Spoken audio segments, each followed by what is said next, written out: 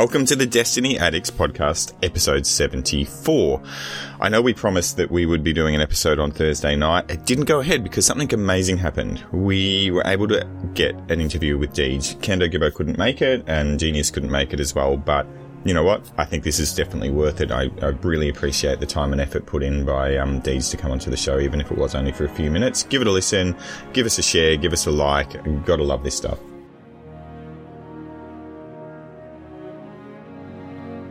So this week, we have a special guest. We have been asking for someone from Bungie to pop in and say hi to us, and our favourite community manager, or first favourite community manager because he was first on the scene, was Deej. He's agreed to come on the show. We weren't able to get Gibbo and me on at the same time, but I do appreciate Deej linking in with myself to answer some pertinent questions from the Destiny Addicts podcast community. So thanks so much, Deej. Thanks for jumping on. Awesome. You might know me as Deej, the person who writes your blog and makes your tweets. If you've followed Destiny for a long time, you know, some years we have a lot to talk about. There are other years where people are kind of asking us to pull the curtain back and show them what we're working on. Well, yes, Deej. I understand that probably is yours now after the Activision split. Destiny belongs to the players as much as it does us now. Yes, that's true. Good spin. But at the end of the day, it's pretty excellent that it's yours now, isn't it? A lot of immediate gratification, because this will have a whole different type of scenario. Yes, true. Well, anyway, thank you for jumping on again. And, you know, do you want to give us a bit of information about what you came on for? It's a great opportunity for us to sort of tell in our own words our story about what we have planned for the Guardians of Destiny and what our goals are and our hopes, our dreams, our inspirations, our motivations. Okay, yeah, so that's excellent. I guess we've had an ongoing debate within the show about whether or not anyone at the Bungie studio actually listens to the Destiny Addicts podcast and some of the smaller shows. So it's great to have you on. I guess the question I'd have for you is, where do you and the team feel like our show's going, and what's your impressions of the show and the hosts on the show? Two people who actually make things get you excited. You know, you're like, oh, God, these guys have already mastered their craft week over week over week. That's very nice of you, Deej. Agreed, we're pretty darn good, but let's be humble. There must be some ways that we can look at improving a little bit.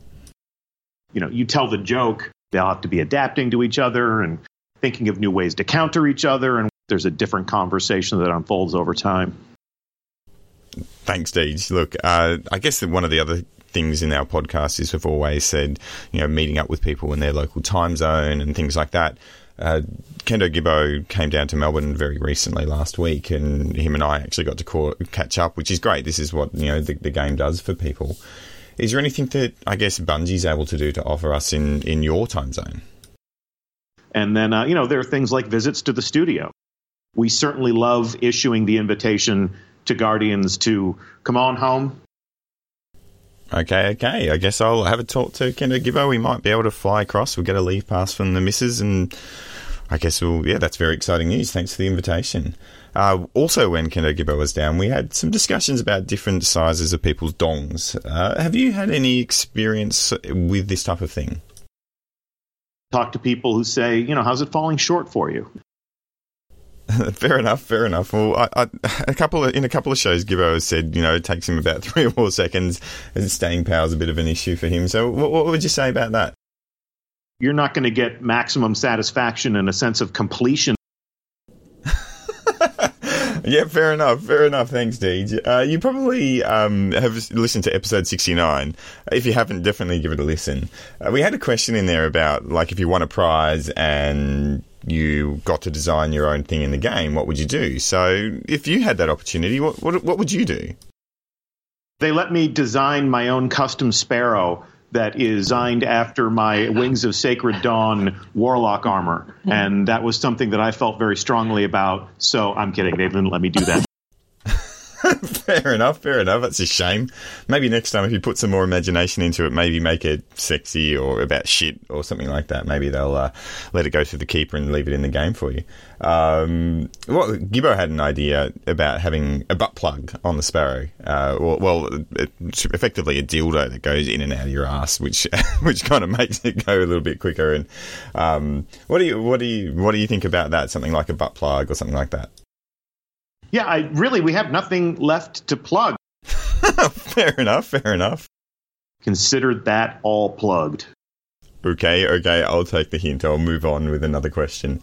People on Reddit are complaining, as they do, Gambit Prime battles go a little bit too long, even though there's one battle it goes for a long time, Lelder Invaders, just generally sooking throughout the whole of Reddit. What do you say to that? So the Gambit Prime that you're playing right when the season starts will be very different than the Gambit Prime that you're playing when people start showing up with that chroma. Okay, so what you're saying is shut the fuck up, wait for things to get better. Got it, fair enough.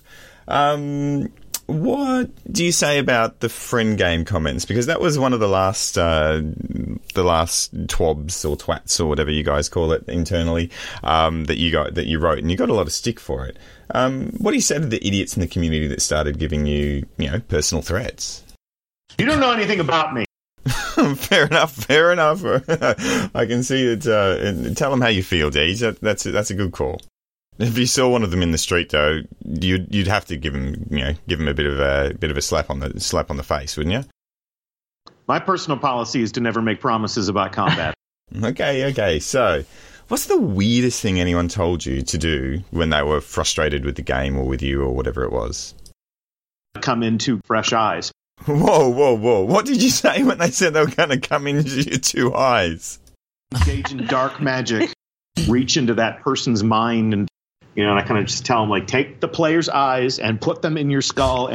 So they want to come in your eyes. You're going to take the eyes out of their face, put them in your skull so they come on their own eyes. Fantastic. You're an ideas man, Mr. Deej.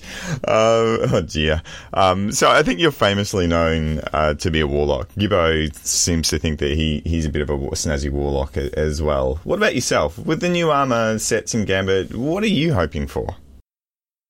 And I'm just going to be the most fabulous warlock that anyone ever seen. Nice. And what are you looking forward to most about in Gambit Prime? Getting invasion sniped.